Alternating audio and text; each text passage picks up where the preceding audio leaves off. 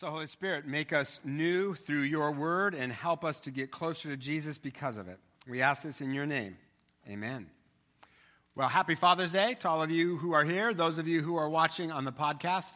Of course, you may be watching like a year from now. So happy Father's Day anyway. One of the most popular movies this year is the Lego Movie, which is a kids movie, but I think it appeals to adults in part because it's funny, but also I think because of its theme. It's about a little Lego man named Emmett who lives in a little Lego town, which an evil villain is going to freeze. But there's this prophecy that someone named the Special will stop him. And everyone thinks that Emmett is the Special, including Emmett himself. And I think that appeals to us because I think all of us want to be special and experience the special, experience the amazing, the wonderful. None of us want to be called the ordinary, right? I recently heard Pastor John Ortberg say that he and his wife like to think of themselves as high-energy people who live this really interesting life. But he said the best cure for grandiosity is to see yourself the way your kids see you. So recently their kids graduated from college and moved back home, but then moved out again, partly because it's time to be on their own. But what they told their friends was that they moved out because their parents' lifestyle was driving them crazy. They said, all my parents do is come home, eat chicken, watch Jeopardy, and go to bed. John said he was so incensed. He said, besides, it's not true. Sometimes we go hog wild, rebel, and eat beef instead. None of us want to feel ordinary or feel like we're caught in an ordinary life. And that's one reason that we're going to be this summer preaching through the book of Acts. Acts tells the story of how the early church started and then exploded around the Mediterranean world. And its name implies action. It's the Acts of the Apostles, not the theology of the apostles, though there's some good theology in it. And it's not about the ordinary, it's about the special, the exciting, the amazing. So what I'm going to do this morning is I am going to go through verse by verse the first 9 verses of the book of Acts. And along the way, I'm just going to make a bunch of points. Okay, there's just going to be points flying at you left and right, like point per verse. That's like 9 points. So all these points, you just pick the one that you like the best to take home with you, or the one that seems to fit you for today. Sort of choose your own adventure sermon today. And if you have a Bible, you may want to read along with me through the verses. The book of Acts was written by Luke, same guy that wrote the Gospel of Luke. And it's very historically accurate. For instance, in one place it describes the death of King Herod in a way that is exactly the same as the way Roman historians describe the death of King Herod. At various times, different archaeologists have claimed to have found historical errors in the book of Acts, only to have later research prove them wrong and confirm that Acts had it right all along. It's grounded in history, which is point number 1. We experience the special, the extraordinary in history, in the everyday events of our life. We don't need to be in a special spiritual place or on some kind of special spiritual plane to experience the special or the extraordinary. We experience that in our ordinary, everyday lives. And Acts challenges American consumer Christianity because it's about a group of people who were completely sold out for Jesus. They were persecuted, but they didn't retreat. They sold their possessions to care for each other. They put races and classes that had hated each other for centuries into the same community. They were radicals. And because of that, Christianity grew 40% per decade for the first 300 years. It's the church before it became all fat and short of breath through prosperity.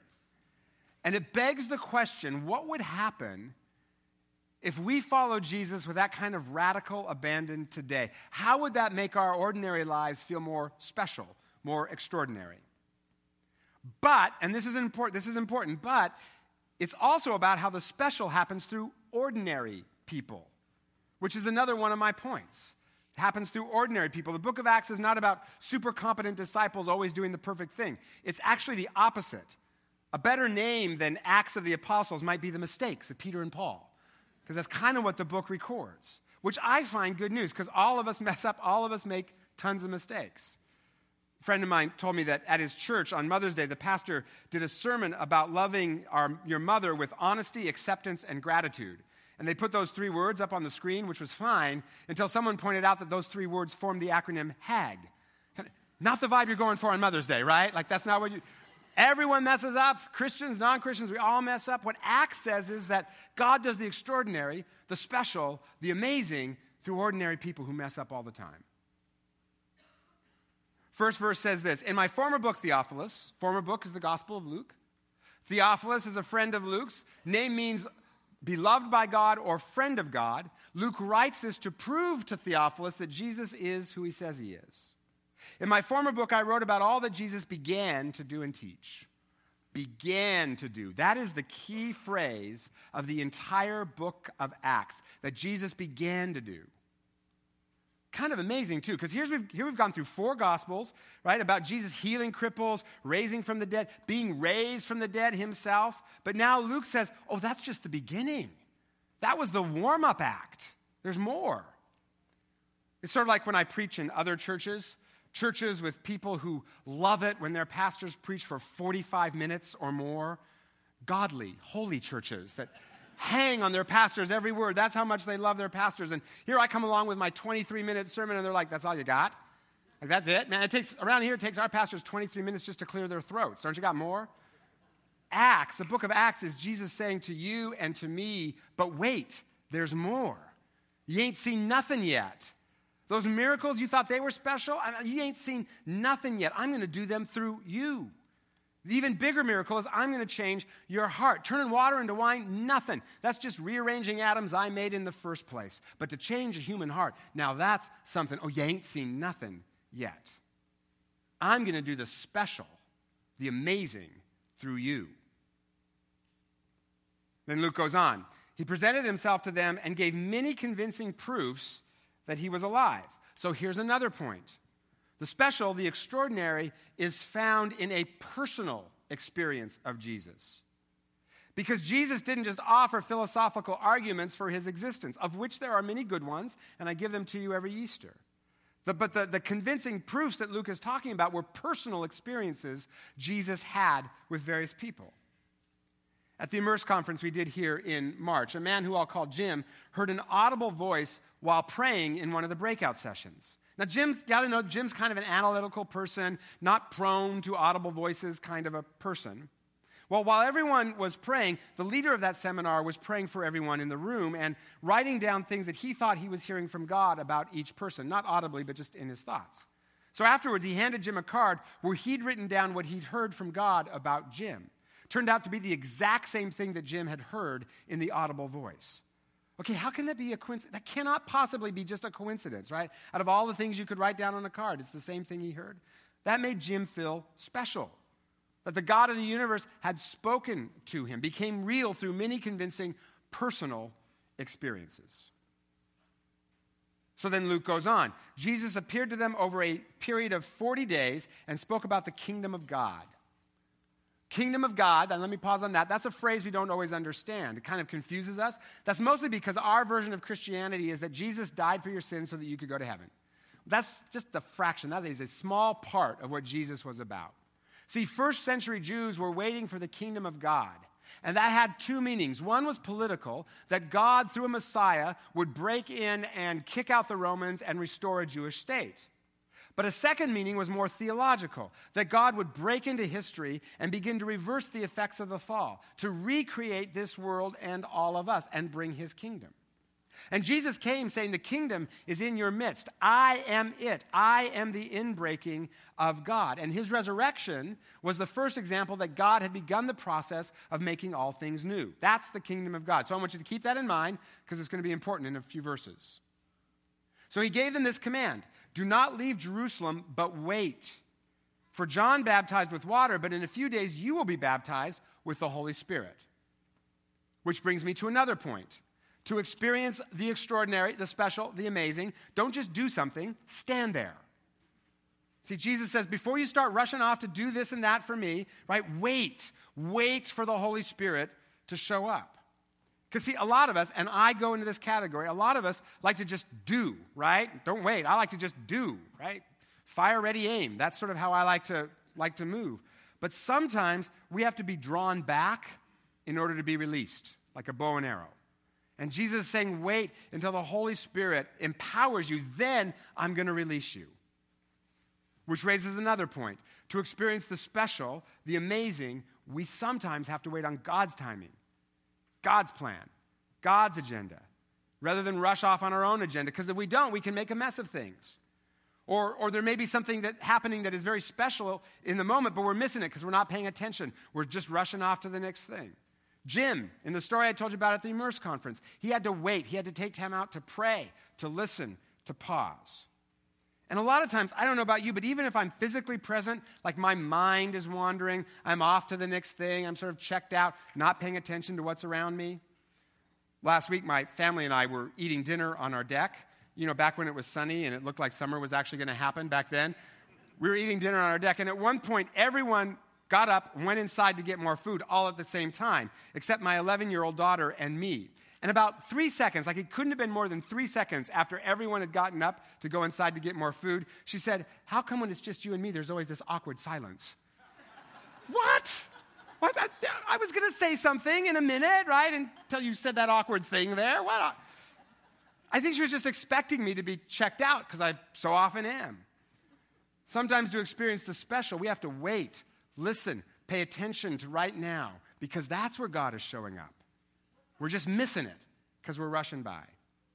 It's like the old spiritual. I'm going to wait when the Spirit says wait. I'm going to move when the Spirit says move. I'm going to sing when the Spirit says sing.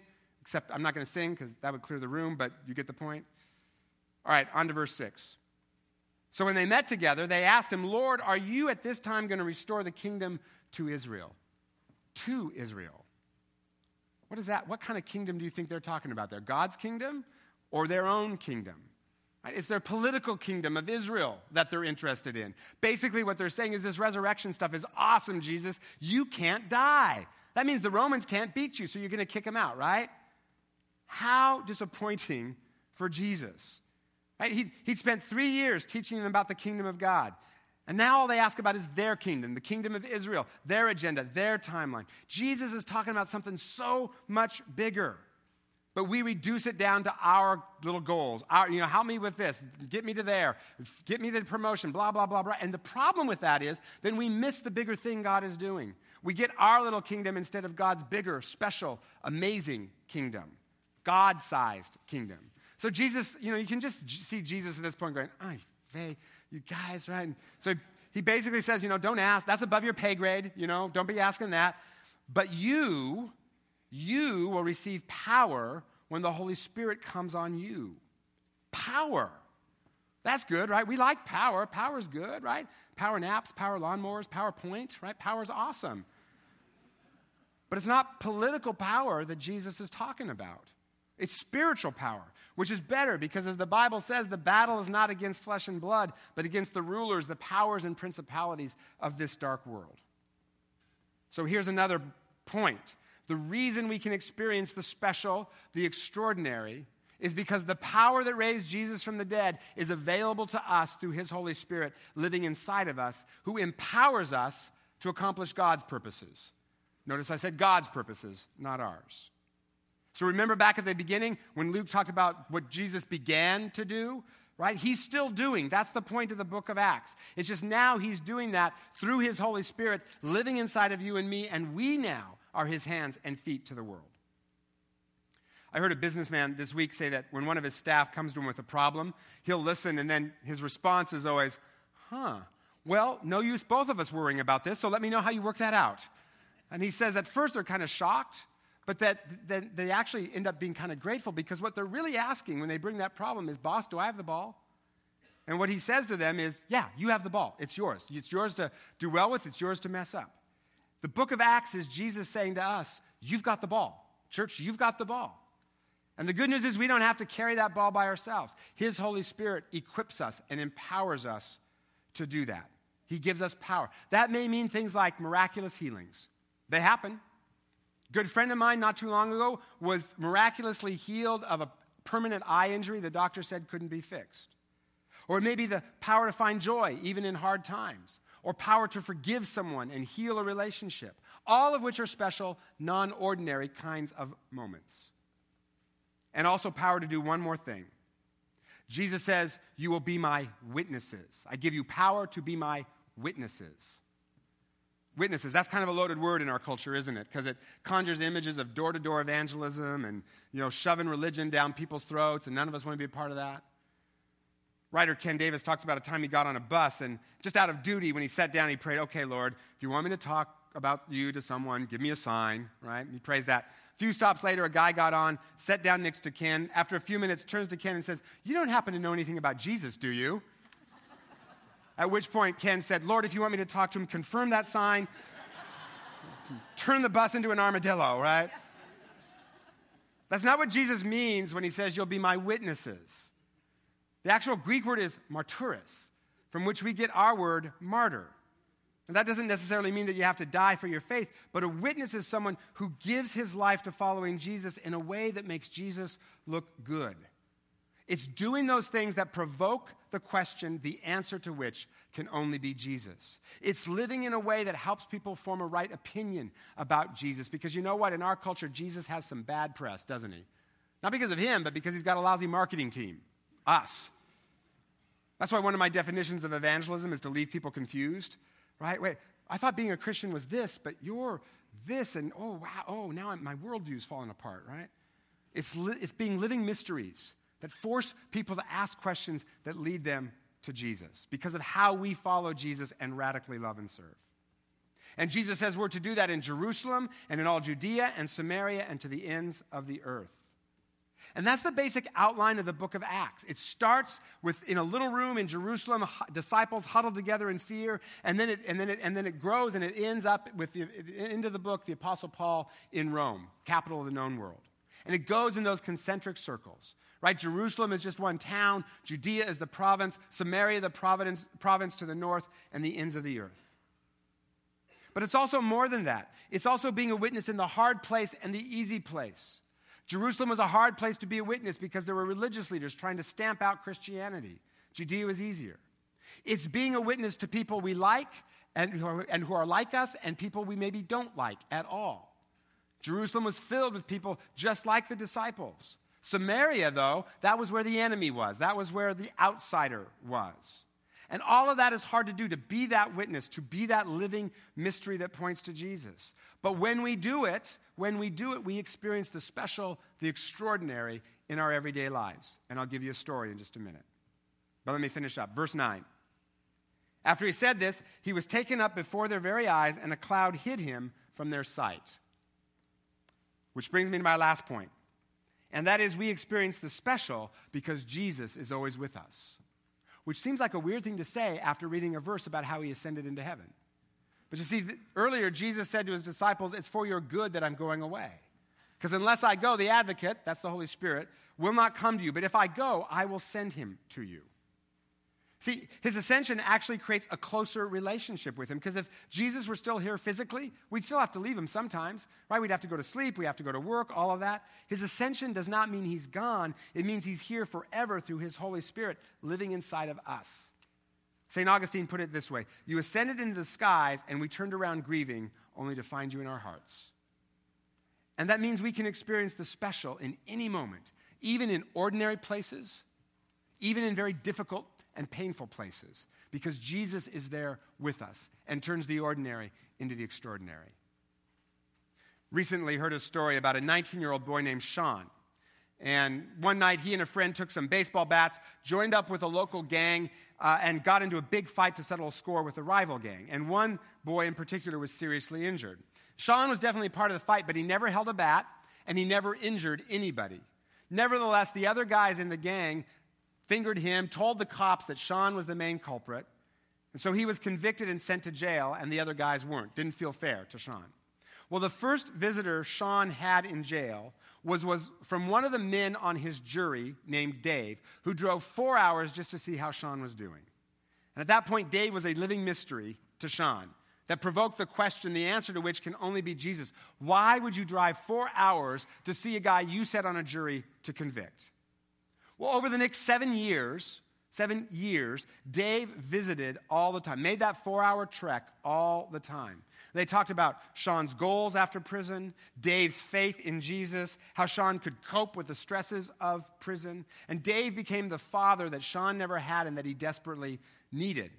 And over those 7 years, Sean gradually began to change. Well, then one day Dave's wife called Sean to say that Dave was dying of a very fast-growing cancer and he only had a few weeks to live. And in those few weeks, Sean and Dave were able to talk on the phone, say to each other what they'd said to each other so many times, I love you. And Sean was able to thank Dave for all the ways that he had changed his life and all the things that Dave had done for him. Year later, Sean was released from prison 3 years early for good behavior, and Dave's wife was there to meet him, threw a big old party, kind of embraced him into their family. And now, Sean is a happy software developer, working as a software engineer, loving it. And he also tells his story to help young men, particularly young men in gangs, how to get out of the gangs, and he mentors and pays forward everything that Dave gave to him. Okay, that's not ordinary. That's not how that story normally goes. That's special. Sean was on a trajectory to spend the rest of his life in and out of jail, but something interrupted that trajectory, and that something's name was Dave. But it also changed Dave's life because he got this great father-son relationship with Sean, and he died knowing that God had used him to completely change another person's life. He was a martyr in the sense that he was living so radically for Jesus, he helped Sean form a right opinion about Jesus. And he did that with someone he normally wouldn't associate with. Right? He did that in Samaria. And he was about God's bigger kingdom than his small, tiny kingdom. Right? Sit on a jury, convict someone, be done with it. No, he was about what God was doing. And the result was he experienced the special, the amazing, the extraordinary. Now, all that took 7 years. It wasn't easy. There were many days Sean wasn't grateful. Many days Sean was very rude. Some of their conversations just seemed routine and ordinary. You do that for 7 years. There's a lot of kind of ordinary in that. Dave didn't even get to see the end of the story. But he did get to see Sean change and experience that great father-son relationship. And all of that happened, not in a church, but in a jail, a difficult place, an ordinary place. It happened because Jesus was there, and Dave was living out the kingdom of God, not the kingdom of Dave. And that's what Jesus does. So tons of points in this sermon. And I don't know which one you need to most apply to your own life. Maybe it's to wait on God's timing for something. Maybe it's to be more radical in the way that you follow Jesus with your time, your money, your relationships. What would that mean for you? Maybe it's to be about God's kingdom, not yours. Maybe it's to show Jesus' love to someone that you don't even like. Or maybe it's just to look for the extraordinary, for the amazing in the oh so very ordinary parts of your everyday life, because that's where Jesus shows up most of the time and does his best work. In Shakespeare's play, Macbeth, the title character gives a famous speech. Most of you have probably heard it. Kind of sums up Macbeth's view of life. Tomorrow and tomorrow and tomorrow creeps at its petty pace from day to day to the last syllable of recorded time. And all our yesterdays have lighted fools the way to dusty death. Out, brief candle. Life is but a walking shadow, a poor player who struts and frets his hour on the stage and is heard from no more. It is a tale told by an idiot, full of sound and fury, signifying nothing. Buzzkill, man. Or like, don't invite that guy to your party, right? Where's Macbeth? I don't know, mumbling in the corner about something. I don't know. Don't go over there. He's just depressing, right? Okay, here's the thing.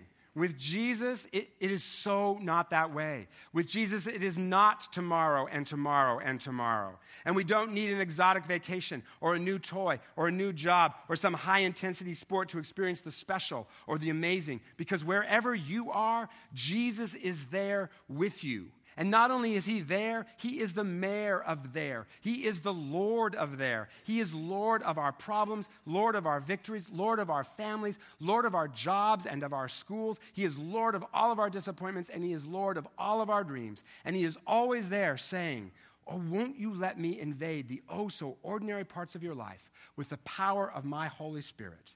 And I promise, you ain't seen nothing yet. So Jesus, thank you that you do that.